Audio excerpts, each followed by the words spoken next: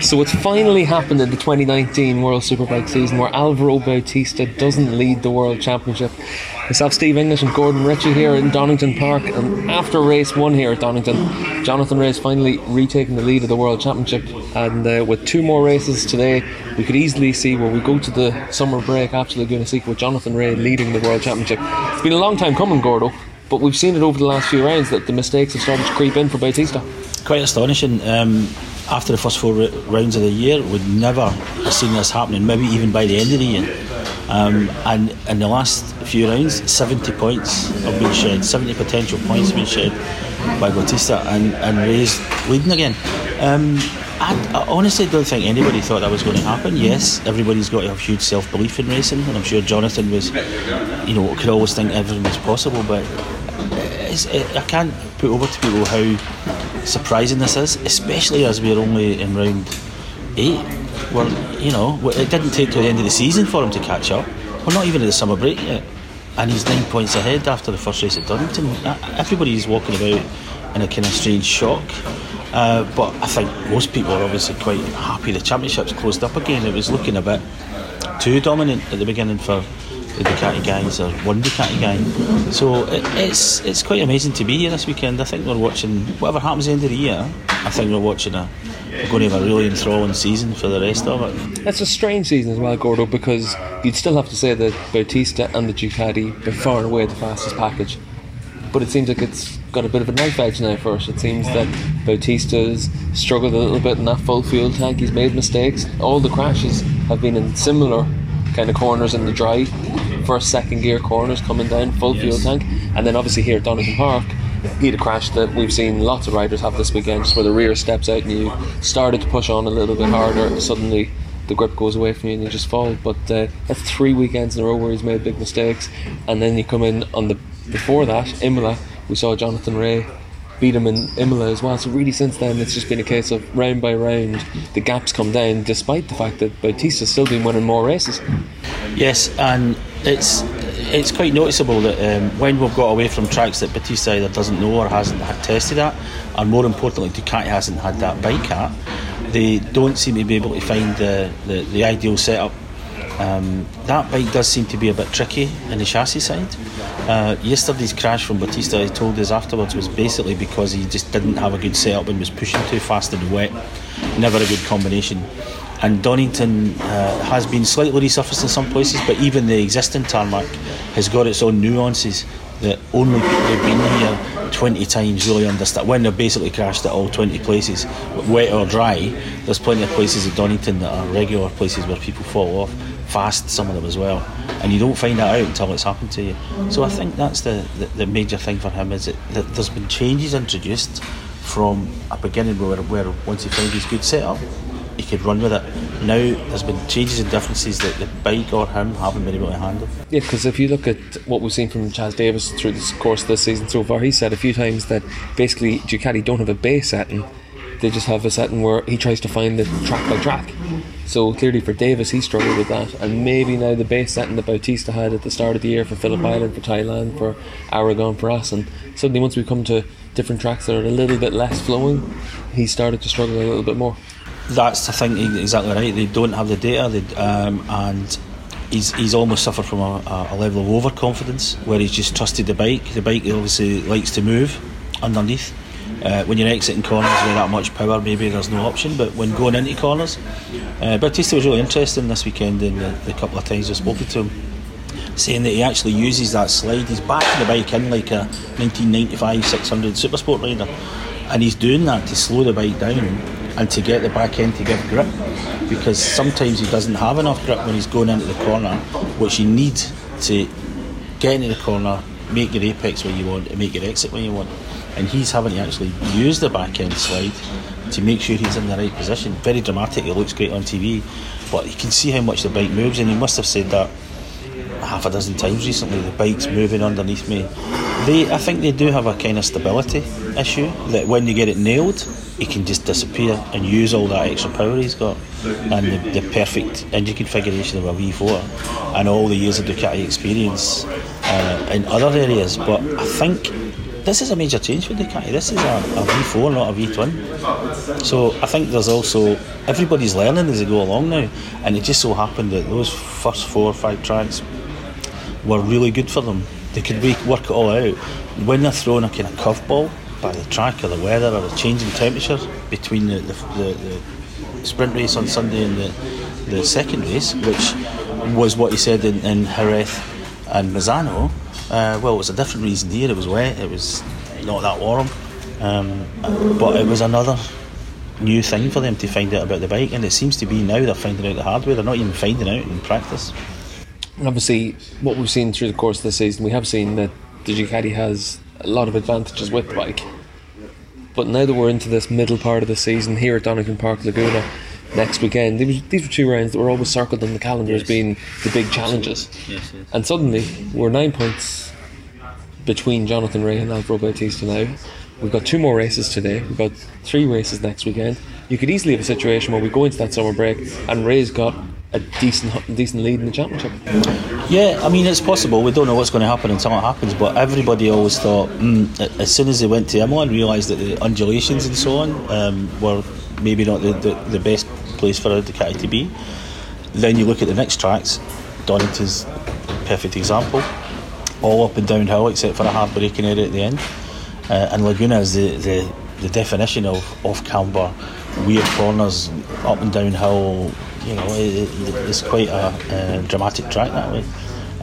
If it goes to type, from what we expect and what we've seen recently, then you could be completely correct. It's racing and anything could happen, but for sure, everybody now is talking about maybe there's going to be, going into the summer break, quite a big advantage for Rea, unless Ducati finds something, a breakthrough that makes the bike suddenly more stable and still able to use all its performance. But in Laguna, it's such a cookie track at the best of times. It's a fantastic place, but you never quite know. And if you don't get your set up there, you're done.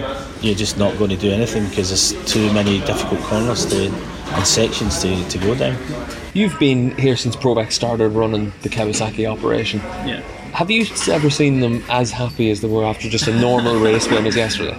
It's funny, I went and looked at them. I made a joke with them yesterday when I went into to their hospitality unit, and I looked at them and I looked around the table and I was saying I'm doing a little competition to see who's got the widest grin on their face right now, because they've suddenly got a bounce that happened, but the whole team just went ape yesterday.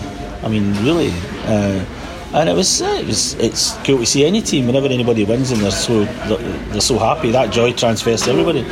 But yeah, I think some people in that team took it quite badly when they got truly beaten in the first few rounds and really beaten quite badly. I think some of them didn't react to it too well. They couldn't work it out because they've been masters of the universe for so long, not just with Jonathan but with Tom before him. They nearly won another 2 world championships.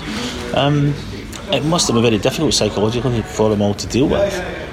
But they've plugged away and got themselves to where they are. They've got every reason to be delighted, because as we said at the top of the show, nobody expected that to happen, especially not by, after 4 rounds you'd never have thought they'd call it back Donington, and there they were 1 race into Donington and they're leading the championship. They must have been, I think they're trying to deal with it now.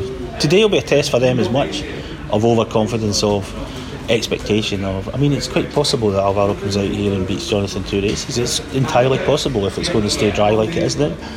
We can't say what's going to happen in racing, but yeah, that was a reaction yesterday. I mean, really, that was a reaction from them.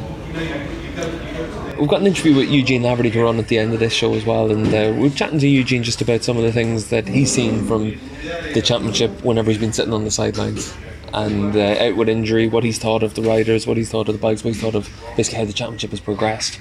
And one of the things that Eugene says is that he's not really that surprised by seeing Bautista make these kind of mistakes.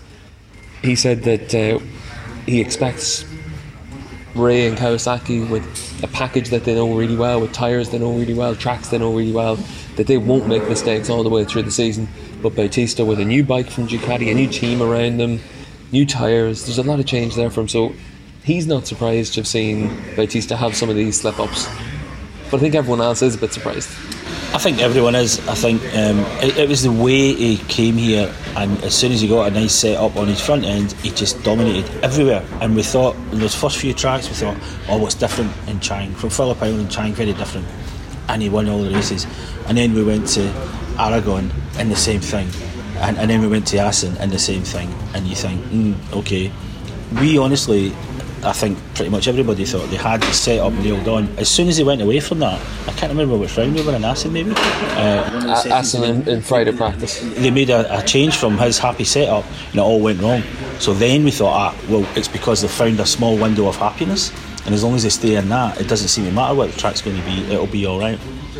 Bautista did say yesterday he found a common link between the two dry crashes, and they fixed that for here. But obviously yesterday wasn't a dry race, so we haven't seen if that's the fact or not. So maybe that's part of the reason why I'm allowing for the fact that Bautista might have a great day today. But he's definitely a bit rattled by it all. Eugene's a racer and he sees things from a certain point of view. He's riding that bike, albeit on different suspension and in a private team. So maybe he knows something that obviously he knows things that we don't. But I think everybody else was, given the nature of the way they started in different tracks, I don't think anybody thought there would be 3 slip-ups in a row. Let's put it that way. Everybody make a mistake, but nobody saw 3 in a row, 3 different tracks. And suddenly this is where everything changes now as well. Like I was writing for my preview for this weekend that one of the quotes from Vincent Lombardi that I always liked was, sports don't build character, they reveal character. Yes. And now suddenly you've got 3 rounds in a row where Bautista's made these big slip-ups, and we're going to now really see what kind of character he has, because it's easy to keep going when things are rolling well.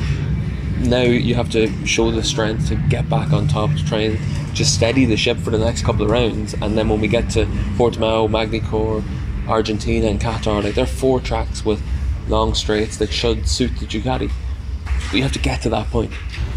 Yes, and there's the other fascinating thing. We've seen this World Championship change in the final round. We've seen the World Championship change in the last 3 rounds. Tom Sykes was almost a shoe-in for a championship one year, and then it all went wrong just in the last few rounds. And weather and everything else. And finally he was beaten by the fact that Aprilia kept the best engine for the last races of the year, and no matter what he did, he just couldn't get a hold of Gintoli on the straights at Losail with this gigantic straight. And that's effectively how they won the World Championship that year, as well as all the other efforts earlier. But that was the key point. They had the right package. We've got a few different tracks coming up. If we take Laguna out, let's say there's still a very close fight for the championship after Laguna. Portimao shouldn't suit the Ducati, but Bautista says he likes it, and he's tested there. And he's another 2-day test before. And there's another 2-day test before, which could be good for either of them, or any of them, or anybody else. So there's a lot of factors to go in now, which is great because it just makes it more interesting. And you say it makes it more interesting. This season's actually been a very interesting one, because you look at this weekend, Tom Sykes gets the Super Pole. Yeah. He's been on the podium 2 rounds in a row. Now we're recording this Sunday morning. I'm not going to be the least bit surprised if Tom wins the Super Pole race this afternoon.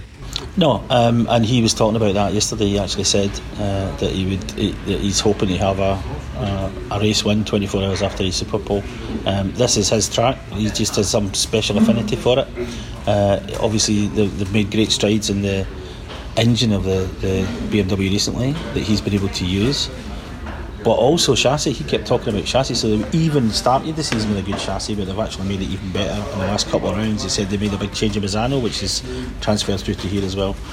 I think Sykes is going to be the man to watch. Obviously it's racing, it could all go terribly wrong, but if I think anywhere that Tom Sykes could win on that bike in its first year, it's going to be here. It's a special place, and that bike is pretty good.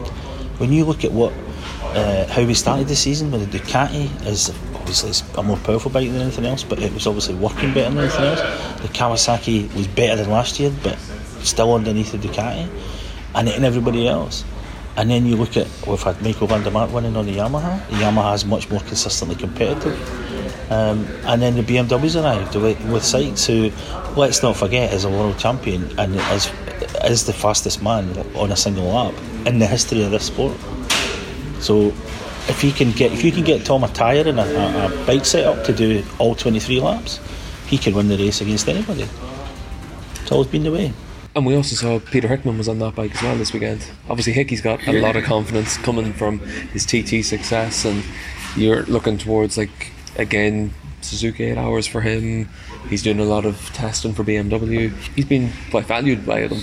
And then suddenly you can jump onto this bike and put it on the second row of the grid. It was a changeable qualifying session, but he was able to put it on the second row of the grid and finish 7th in race 1 in very difficult conditions. Yes, I mean, his performances this week should not be underestimated, especially given that he's an old-fashioned rider, and that he does the TT and he does short circuit racing, and he does them very well. Most riders don't do that anymore. They specialise in one or the other, and he seems to be able to transfer from both. And yeah, the electronics is the thing. You always think that when someone comes from BSB or another championship that has got such a high technical level, they're going to struggle with. But obviously, they've got everything sorted out for him, and he's delivered on his home track.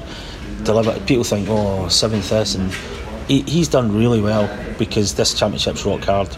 It is his home track. It has been iffy conditions, but I think his approach and the proof that the bike underneath him is actually pretty good already is that they've delivered what they've done. And the kind of best thing about it is that we were really quite disappointed there weren't any actual wildcards at this race, so we've actually got a wildcard.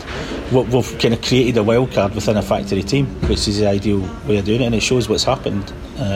It used to be that way all the time. Britain, Japan, Australia, America, all the local wildcards would come and give the regular guys a hard time, and Hickey's, you know, he, to me that's a pretty good and impressive performance already, and we might have 2 more this afternoon in good weather.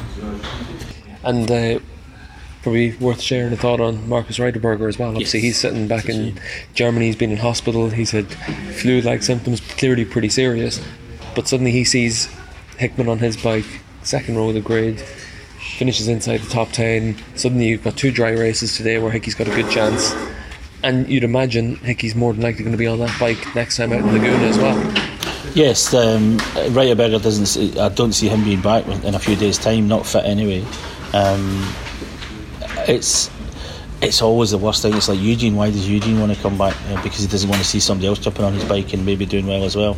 There's special circumstances here. It's Peter's home track and everything else, but it must be bad for the regular rider to see somebody else coming in on his bike and doing quite well. And obviously for Laguna, if there's any other track on this calendar that a BSB rider wants to race at, it's a track that might as well be in the BSB Championship. Gnarly is the perfect way to describe Laguna Seca. It's so steep. We walked around it a couple of years ago, having never had a chance before. We actually walked around the whole track, and it's mountaineering in places. It's incredible. It makes Cadwell in some ways look kind of ordinary with some of the changes in direction you've got downhill and uphill, and the way everything flows into one to the other to the other to the other, and zero rest, absolutely zero rest. Even the main straight is like Brands Hatch. There isn't a straight. You're always having to put some kind of input in the bike, even up the main straight. So you're out of a very, very slow corner, so you've got to concentrate to keep the bike on line. Then you go over effectively 2 lefts at hugely high speed, brake blind into the first cut. When you go around Laguna, it's just incredibly tricky and complicated, and zero rest for the rider. And here at Donington Park, it's similar to that as well, Gordo. Like, you've got all the riders suffering from arm pump here. It's a lot of pressure on the right hand side of the body, and we'll talk to Eugene at the end of the show. He explains what happened with his wrist injury. Yes. But for himself, for Michael van der Mark coming back from surgery, it's a tough circuit. It's a very tough track, Donington. For those reasons, it's also very tough because you can't ever get your bike to work properly, because you've got 70% of the track is fast and flowing up and downhill, and then all of a sudden you get this absolute hard-braking chicane, downhill, off camber, hard-braking, right hairpin, again uphill, downhill, hard-braking, left, and then all of a sudden you go back into the flowing section again. So if you're carrying an injury, if your bike setup isn't quite right, you haven't reached the best compromise between, do I go for the 70% of the track that's fast, or the bit at the end where it really counts when you want to, in a fight and you want to win races, and you can't lose lap time because your bike's just skidding and bottoming out. It's an incredible difficult setup track, this, but it's also very tough for the riders, and it's a kind of unique place, Donington, because the big fast flowing section round the bottom, again, everything matters. Every single corner once you start on that where you are on the track counts all the way to the end of that. But it's also different from something like Laguna. It's just a bit more gnarly. This is more open in those sections, up and down sections. Laguna is much more gnarly and difficult in terms of, it's a lot more, it's a sketchy track for just getting around it. We're going to leave it as a pretty short show this week because we got a long interview with Eugene Laverty, about 20 minutes. We've also got the German Grand Prix on this weekend, so David and Neil will be having a show out. Yes. But Gordo, 2 questions left for you at the end. Who's going to lead the championship leaving Donington Park, and by how many points? I don't get involved in all that, mainly because every time I do I get it wrong. I'm not the greatest predictor in the world because it's all very well analysing it and seeing it all, but there's that lady luck, you know, who saw Bautista crashing 3 times. How can you say that? But I do think I think the momentum's behind Ray and Kawasaki. I think Ray loves Laguna, and it's another unknown for Ducati, so you've got to say that the next 2 rounds that Jonathan's going to be the one leading the championship. By how much? If it's straight fights and no crashes and no breakdowns and things, I honestly couldn't say, but it wouldn't surprise me if it was 30 or 40 if it works out the way, as Bautista said yesterday, racing's not mathematics. So you're asking me a mathematical question, I'll give you a mathematical answer, but it doesn't matter because anything could happen. So I'll say 30 points, right? Well, thanks for joining us, Gordo, and only a week until we're out in the sunshine of California, and luckily the sun is shining here at Donington Park here on Sunday, and we should have 2 great races today. And as I said, we'll leave you with Eugene Laverty giving us his update on his injuries and his thoughts on some of the championships so far this year. So Eugene Laverty joining us on the Paddock Pass podcast, and unfortunately, Eugene, it's Friday here at Donington Park and you've just withdrawn from the weekend after trying to get back in action, but unfortunately the wrist injury just still a little bit too severe to be able to race. Yeah, unfortunately it's the 8-week stage since the crash at Imola now. Left wrist's been good to go for a while, but the severity of the injuries in the right wrist is still keeping me out of action. In Misano it was impossible, but we made progress in the last 10 days and I began thinking maybe I can give Donington a go, and that was the reason why I wanted to ride here, was because I didn't want to be stood at trackside and wondering maybe I could have, maybe I couldn't. So I know I've tried and I can't. What's the recovery like for an injury like this? Is it where you don't see a lot of progress and then suddenly it comes in big chunks, and that's what gives you the belief that you can get back maybe a little bit too early for this? Yeah, it's amazing how long the right wrist has taken. I mean, I say long because I've had a number of injuries in my career, but this is the first time when for 6 weeks it's been so slow. But there was so much damage in there that I was always trying to get it going, but it wouldn't until I got past that acute stage. And after that, after Misano, pretty much good bit of sea air, strolling around watching bikes. It seemed to do me a world of good, because last week finally it started to make headway. And when I was sat on the bike at Misano, I couldn't even bend my wrist to hold the handlebar. I had to hold my elbow up in the sky, and even when I had my elbow out, I was only able to open the gas 30%. And now here, when I arrived and sat on the bike yesterday, I was able to actually tuck in with my elbow alongside the fuel tank and open the gas to 75%. So that's a fair old step. You'll wonder when how I was getting the extra 25%, but that's the thing, when you're on track, you'll find a way. My wrist would only turn that 75%, and then I just kind of rotate it with the grip of the glove the last bit. So I was able to ride, but racing and competing with other riders, that's going to be a whole different ball game. So I had to make the smart decision this time and throw in the towel. It's been a rough couple of years with the injuries. Obviously Thailand last year, serious injury with breaking your pelvis, and now this injury. It's always with riders, like we do tend to see the injuries do obviously rack up over the course of your career, but like, where does this one land in terms of how difficult the recovery's been?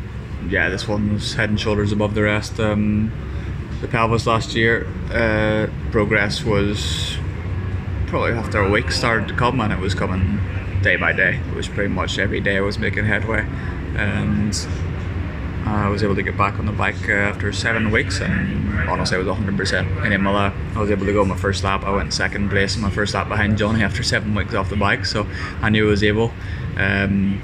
think I just got impatient and wanted to come back at the 8-week mark because I thought that's 2 months now. It's time to come back, but you got to listen to your body. Michael van der Mark broke his radius, but it was a different kind of break, and he was able to be back here. He said he's 90% fit. I don't know what number I'd put on myself, but if we use that percentage of gas, let's say that's 75% fit. It's taken a long time, plus you just gotta wait it out. And I've been lucky for most of my career. I started road racing in 2001 and never really had too many bad injuries. Never actually spent a night in hospital until Thailand. So I'd always managed to check myself out of hospital right after crashes. So while I say I've been unlucky in the last year and a half, I was pretty lucky before that. Obviously, it's disappointing for you as well because you've changed teams for this year. You're on the Ducati. You've said all the way through, right from your first test on the bike, that the bike's a big step forward from what you've ridden over the last few years, that it feels good, it's quite friendly for the rider as well. Is that making it even more disappointing to have had to sit out the last few rounds? Yeah, that's what's been heartbreaking, because I almost wish I hadn't turned up at Aston, because for whatever reason at Aston in that cold temperature, I couldn't get the rear tyre to work, so I'd rather have just left that one out and then been able to do Imola, Jerez, Misano, all the hot, slippery, slidey races, because that's where this bike really comes into its own. At Aragon, in the warmer practices in the afternoon and the races, I was flying, and I had the pace there for podiums. So yeah, it's really been heartbreaking, and that's why I wanted to get back here and Laguna Seca. I know Laguna Seca can be hot and slippery, so I really want to ride this bike when it's in the best conditions that suit it. And Laguna's still very much the target for coming back? Yeah, that's what always has been the target the last few weeks, because when I began to think, okay, this left wrist is back to normal, the right wrist isn't great, so I thought Laguna Seca, it's a bit like whenever Valentino Rossi come back from his right leg break and he chose Sachsenring, and I predicted that he would come back at Sachsenring because, as a rider you're thinking, hang on, which track is going to be easy on my bad side, and for him that was Sachsenring, and for me it'll be Laguna Seca. You take all the brunt of it on your left arm, your left shoulder, so hopefully the right wrist gets an easier time around there. And then obviously before coming here to Donington, you actually went out in the 300 as well to try and assess what the condition was like for the rest. How useful was it just to been able to have done that before coming here this weekend, just to give you an idea on what you should expect? Yeah, it was a big benefit, because on that Tuesday morning 3 days ago I went out in the 300, but as I was sat in just in the paddock area and I was sitting on the bike, I was like, I can't have done this gas, I'm not going to be able to do it. And that was geez, okay, let's go on track and see what I can do. And that's when I realised that, like I said, you'll find a way, you'll turn it with the glove, you'll do something to get full. And I thought, maybe there's a way here. So whenever I was riding it like a little bike, I was able to ride normal. I thought, this is great. And then after the first hour, it dawned on me where I thought, okay, I need to start riding this thing pretend it's a super bike. So the thing was 300cc power, but I was stopping it in the mid corner and picking it up right. And the moment I did that, I realised, okay, this is a problem, because the moment I had to pick the bike up right, that junction of where the head of the radius and the Skyfoil meet, that's where it just wouldn't open the gas. So I played around then picking the bike up, but rotating my hand round, so I wasn't holding the grip directly on, I was almost holding the grip at 45 degrees angled, so it opened my arm out a little bit like the way Alex Rins rides, and that was the only way I was able to do it. So the way I've been riding on right corners, it's not like holding a throttle, it's been more like holding a screwdriver, just kind of rotating it in that strange way. And then obviously for today here at Donington, you tried to go out and ride. What did it actually feel like when you were out there? It's so nice to be back out there. Probably that was the first thought, but having that extra power, and you had to be wary, because I just wanted to ride a few laps by myself, didn't want to be with anybody else. So built up from like a 35 or something like that, and then a 34, 33, and gradually get down to 31s. Unfortunately, that was pretty much a brick wall. I couldn't do any more. After the first session, I thought, right, let's get this shorter throttle, give it another go, and it did help me in corner exit, and it felt like, yeah, nice to be able to ride again. But corner entry, especially those right corners pushing, it was just too tough. Obviously, over the last few rounds, you've been able to see other riders on your bike, Zanetti, Tommy Bridewell. What's it actually feel like whenever you're sitting back at home, or when you're at Misano, looking at your bike being ridden by someone else? When I was on the couch at home watching Jerez, it was fine actually. But being at Misano, that was the hard part. I didn't like being there at Misano. I wanted to come to support the team, and with it being the Italian rider for a lot of their sponsors, it was important to be there. And if I can ride the bike, at least partake in signing sessions and all the rest. But after Misano, I realised I don't like watching from the side of the track when somebody else is riding my bike. So Jerez was okay. Even being in Imola in the hospital bed, watching Tommy riding the bike in Imola, that was okay as well. It's one thing seeing it on TV, and another thing seeing it riding past you when you're sitting at trackside. That's heartbreaking. How much of a motivation was that then, just to keep doing the recovery, to give yourself the chance to race in this weekend? Because obviously you were able to ride, but just not able to race. That didn't change it much, because after I sat on that bike on Thursday and realised how far away I was from being able to even bloody hold the handlebar. I suppose people don't understand when you talk about how can't you hold the handlebar, but the way your wrist naturally sits, imagine if you're holding the fork leg when you're tucked in the bike, that's how your wrist is. Anything rotated from that is either pronation or supination or extension and flexion. So that's what you don't realise until your wrist is broken in bits. So it didn't really change that for me, because I was really devastated come Saturday, and then Sunday I'd already decided that I wasn't going to do Donington and Laguna Seca. And then that 24 hours until Monday, I was feeling so crap, feeling like, damn, this is going to be a long summer break. I wanted to get back riding before the summer break, and then I realised this is going to be so long out before Portimao. And then started thinking Monday afternoon, okay, what about Laguna Seca? Let's give it a go, and then kickstarted me to work again. So you need something to aim for as a rider. If you just wait and think, when's Portimao, 24th, 25th of August, I'll be grand by then you're not going to work. You're not going to sit every day and rehabilitate yourself. You need to aim for something. And how else would you keep working after 8 weeks? It takes a sick mind to keep working the way we do to get ourselves back in the bike. It's obviously been a strange year as well, because we've seen a lot of riders have pretty bad injuries. Like you mentioned Van der Mark with his fractured wrist, and obviously that was from some of the past years where no traction control, you come down heavy on it, and Van der Mark able to get himself back through the surgery and able to race here at Donington Park. But you look at Camir's had a big injury. We've seen lots of riders in the Super Sport paddock and the Superbike paddock having big crashes this year and big injuries. Do you think is there anything to that, or is it just one of those years where we've had a bit of bad luck for riders? Yeah, it can happen any year, can't it? I follow AMA Supercross, and I remember, I think it was last year, where it was just like the last man standing was going to win the title. Sometimes that happens. But me and Leon Camir, we definitely get a special connection going on. It seems to be that whenever I wreck myself, he follows soon after. It's like Leon just kind of says, if Eugene's not racing, then I'm not racing. It's good solidarity, that, in fairness. No, I commend him for it. It brings a tear to me just thinking about a rider that would do that for me, just to join me in the sidelines. Maybe I was never meant to ride here at Donington. After Leon said that he wasn't going to be fit for here, I should have just supported him and said, no, I'm going to sit out as well. So it was last year when I wrecked myself in Thailand. He wrecked himself in race 1 at Aragon, so he missed the same race as Aragon. We tried to come back at Imola, and then I think it was Donington where he was able to come back.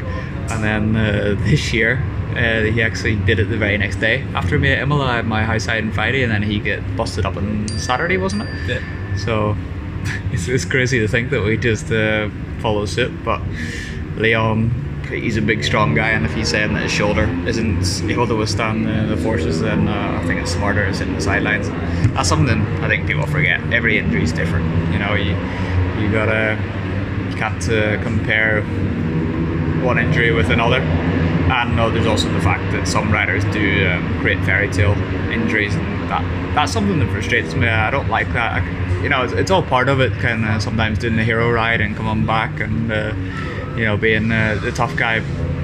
If you're able, then you're able, but don't fabricate an injury. Some riders will. There's one rider in MotoGP in particular that dreams up injuries and then comes back, a week later or sometimes a few days later and rides with this injury miraculously. And that's not a good example to set to kids, because they'll be looking at that and thinking, oh, bloody hell, I've broken this and now I'm not able to ride, because they see that injury in another rider in MotoGP. But the truth was, that guy was lying, and I don't like that. So if you're going to be the hero, at least be honest.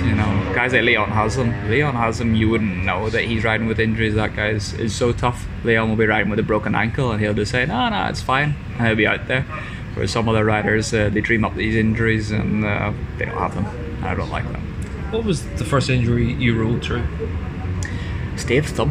Believe it or not, the rider the injury that all riders fear most. That was a running joke at the time of my first year race in 2001. When I staved my thumb.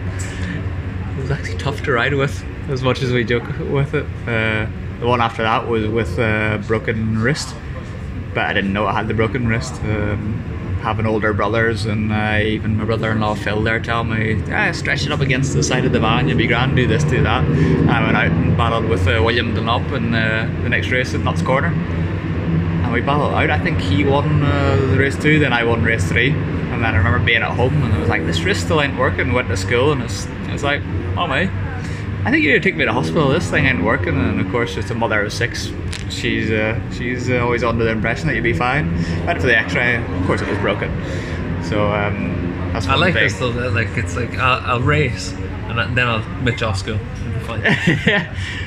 And that was my left wrist as well. So I'm left-handed, so I wasn't able to write. So that was bloody great actually. Whenever you're at school, I was only in 4th year, 5th year was it? I was doing like pre-exams for GCSEs, and I'd broken my left wrist, and it was brilliant because I couldn't do any of the studying.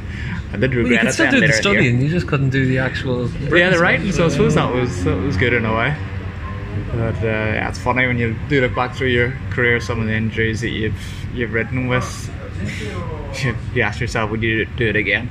The one that I know I wouldn't ride with again is the concussions that I've had, because I wasn't educated in it, nobody was. Now I know that if I did take a hit in the head, I would just call it for that weekend. We were just talking about it when I come out of the medical centre there earlier today. I remember the last time I walked out of that medical centre was 2011. I crashed out of the first race on the Yamaha here, got lunged into Coppice, didn't know where it was. And as a rider, you're in the medical centre, they're asking you what day it is, and you're thinking very hard while looking sober. You know, that's pretty much like when you have your first drink and you go home and your mum asks you all the questions, you try and be sober. And it was like that, and I managed to pass that test, not knowing where it was. And I, yep, you're good for race 2. And I opened the door of the medical centre and opened it up and looked outside and was like, this isn't Coppice. Because in my mind, the medical centre was in Coppice because that's where I'd crashed. And then, of course, everyone's like, shh, just carry on walking. And I went out in that second race and didn't know where the hell I was. So I'm a little bit smarter now. We know now, once you hit your head, you can't ride. You don't know where you are, it's too dangerous. There was one story Martin Brundle always tells about. He had a big crash in Monaco, came off down its back, and a big crash, rolled the car, massive concussion, went into the medical check. And again, it's one of those ones where, like, basically the questions are all framed to allow you to pass the test back then. It's like, what day is it? Chances are it was a race day, Sunday. And Brundle passed all of his tests, and he went out then to go out. It was a qualifying session for him. He went out to do the qualifying session, and he turned to his crew chief and he said, which way do I turn leaving the garage to get down pit lane? And the crew chief said, I think we'll make you sit out this one then. They knew. But it's like, for riders though, it's always a case of you got through the thumb, then you can get through the wrist, then you can get through the next one, and it sort of builds up the tolerance. Yeah, and that's why we will. But no one, now what I've learned in the last few years about the head, wrist, you can feel the pain, you know where it's at. Foot, you can feel the pain, you know where it's at. You don't know what's going on upstairs, you can just black out, and that's something that nobody wants. So you get experience. It's important that we lead, like I was just saying before, about the experience we can pass on to younger riders then, to be able to set an example for them. It is important now to know when to sit it out, and there's always going to be pressure for a kid if they're fighting for a job or something, or wanting to get back on their bike, but with your head, you just can't mess around with that. It's not worth thinking about. I don't know how many times I'd say I've ridden concussed Jerez as well, 250 Grand Prix 2007. Crashed there on the same point as Mick Doohan. Ended his career, and I was concussed to hell, and I was in the medical centre. Asked me what day it was, and I said it was Friday, and I saw the concerned looks, so I corrected it and said it was Saturday. And that was it. I was good to go. So those tests need to tighten up a little bit.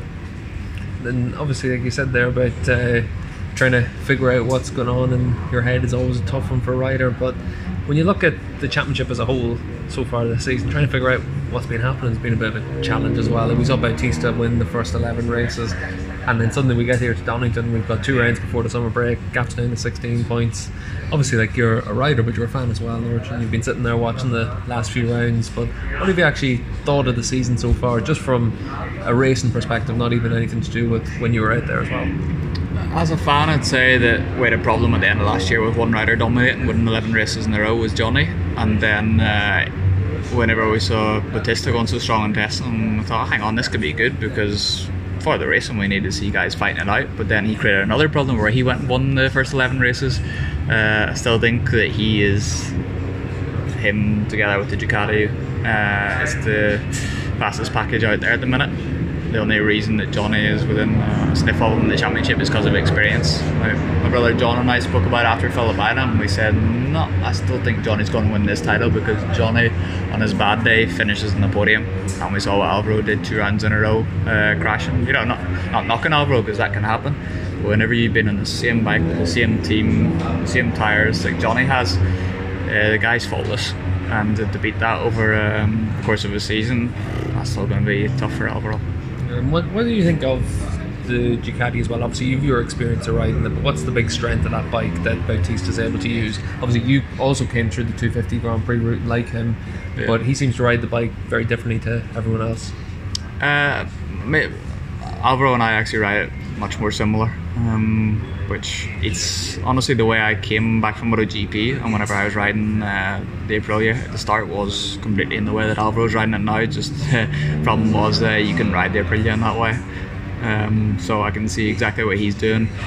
He's improved, it sounds daft to say, but he's improved his weaknesses where he wasn't really pushing the Pirelli front as hard as you need to. Now he's a clever guy. By Aragon he upped his braking a lot because he was losing so much. Phillip Island doesn't matter because you don't need a brake there, but Thailand he was really poor in the brakes. But he went and tested out Aragon and obviously focused on that, and he rides at Aragon. I got to compare his data on Friday night, and the guy had started really squeezing the braking, the final braking, the way you need to with a Pirelli front tyre. So he's really now getting the best out of the bike. I'd say the thing that he's doing maybe that's made the difference is getting off the brake and getting on the gas. That's where I see he's very strong, but this bike allows you to do that as well, and I enjoy riding it for that reason. What do you think of the wings as well? Obviously in BSB trim, that's been one of the big talking points, just because those bikes without anti-wheelie, it's made a big difference at places like Oulton Park, Knockhill. Scott Redden's been able to come in and do a great job on that bike, Josh Brooks as well, just because they're able to use the wings to keep the front down. But what's it actually like on a bike with full electronics? Difficult to say exactly because I haven't ridden the bike without wings, but I have a fair idea that it's helping so much creating downforce so the bike doesn't wheelie, and that's part of the reason why I thought I'd give Donington here a stab. If I was riding any other super bike that I've ridden in my career and you'd asked me to come back with this wrist injury at Donington, I would have said not a bloody chance. Whereas this Ducati, it's just so pleasant to ride. You ride out of Redgate across to that next little right kink and the thing's stable. You know, any other bike you're fighting it, you're on your fingertips, but this thing is bloody brilliant. Not just for the wings, but the engine's so linear. It's such a nice bike to ride, and that's what's makes it a bike that you can look after the tyre, like Alvaro at the end of races earlier in the year. He just kept it in Uptown for fun, didn't he? And that linear power delivery as well. We've seen that one of the big things all the way through the season is those exits of first, second gear corners. You see the Ducati just able to gap away from, even at Misano last time out, the move that Bautista made to take the lead from Johnny. That's not a move you typically see at Misano. No, it's it is a bike that's so good out of those slow corners, because the slower the corner, the more issue there is with wheelie. So this bike, you got the wings, you got power delivery that's so linear, and then you got the best anti-wheelie that I've ever ridden with. So those things all make for an easy bike to ride. Traction control is really good as well, but it's not the be all and end all. You can see in BSB with pretty much without traction control, this can still be strong. You mentioned there about Bautista's mistakes. and we've seen them in the last 2 rounds. Jerez and Lozano crashing out in the early stages of a race. I was asking him earlier in the weekend about one of the big things from when you come from a MotoGP bike to a World Superbike. A Superbike moves around so much more underneath the GP bike, is that much more stiff, and the weight transfer very different in a GP bike compared to a Superbike. And Bautista was saying one of the biggest things he's had to try and get his head around was that in a GP bike the fuel tank is as low as possible, it's under the seat, whereas on a Superbike, because it's a road bike, it's a lot higher on the bike. Is that a big factor for you as well? Every bike's different, depends what the mass centre of the bike is. The lower the fuel tank the better, of course, but there is advantages of having a high mass centre as well, even if it is the fuel. But looking at Alvaro's 2 mistakes is pretty clear. The error he's made is this new Super Pole race, isn't it? Because the 10-lap race, you went from race 1 on Saturday where you've already ridden maybe FP3 in the morning with a full fuel tank, you know where it's at. So okay, you go on attack for Super Pole to do your lap with no fuel in the tank, but you know in the race that you've got to be careful of that full load. But think about Sunday, you do a Super Pole race with half the fuel in the tank, and you go on lap 1 and do like what Alvaro did where he passed Johnny in lap 2, like made it look easy because he had barely any fuel in the tank, and then he went with that confidence again to the final race. But there's an extra maybe 10 kilos in the tank, and that's what's made the difference. Both times he's made exactly the same error because of that, and so it's always been in that race. So you got to see there's definitely a link there. Super Pole race, then the next one, extra fuel, and down. You mentioned the schedule we have here as well. This is obviously the first year we've had that Super Pole race, 3 races in a weekend.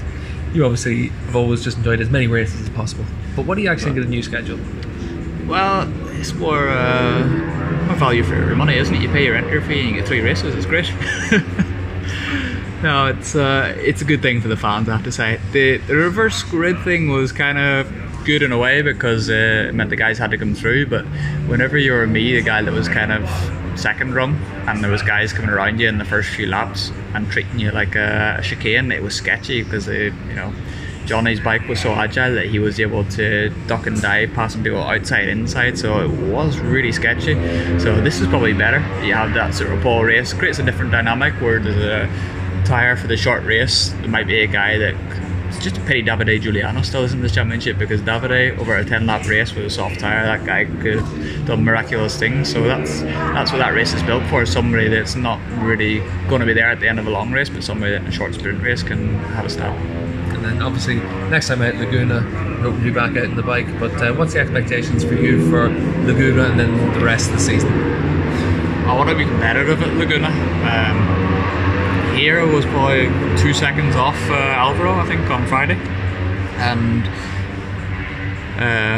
I'd say most part of that was physical condition. It's hard to say just how much of it. So hopefully at Laguna I can actually really push, because it's such a long summer break to go into the summer break without a result will be tough.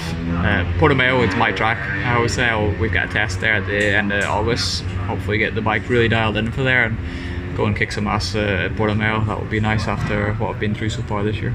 Okay, well thanks for joining us, Eugene. No worries, Steve. Anytime.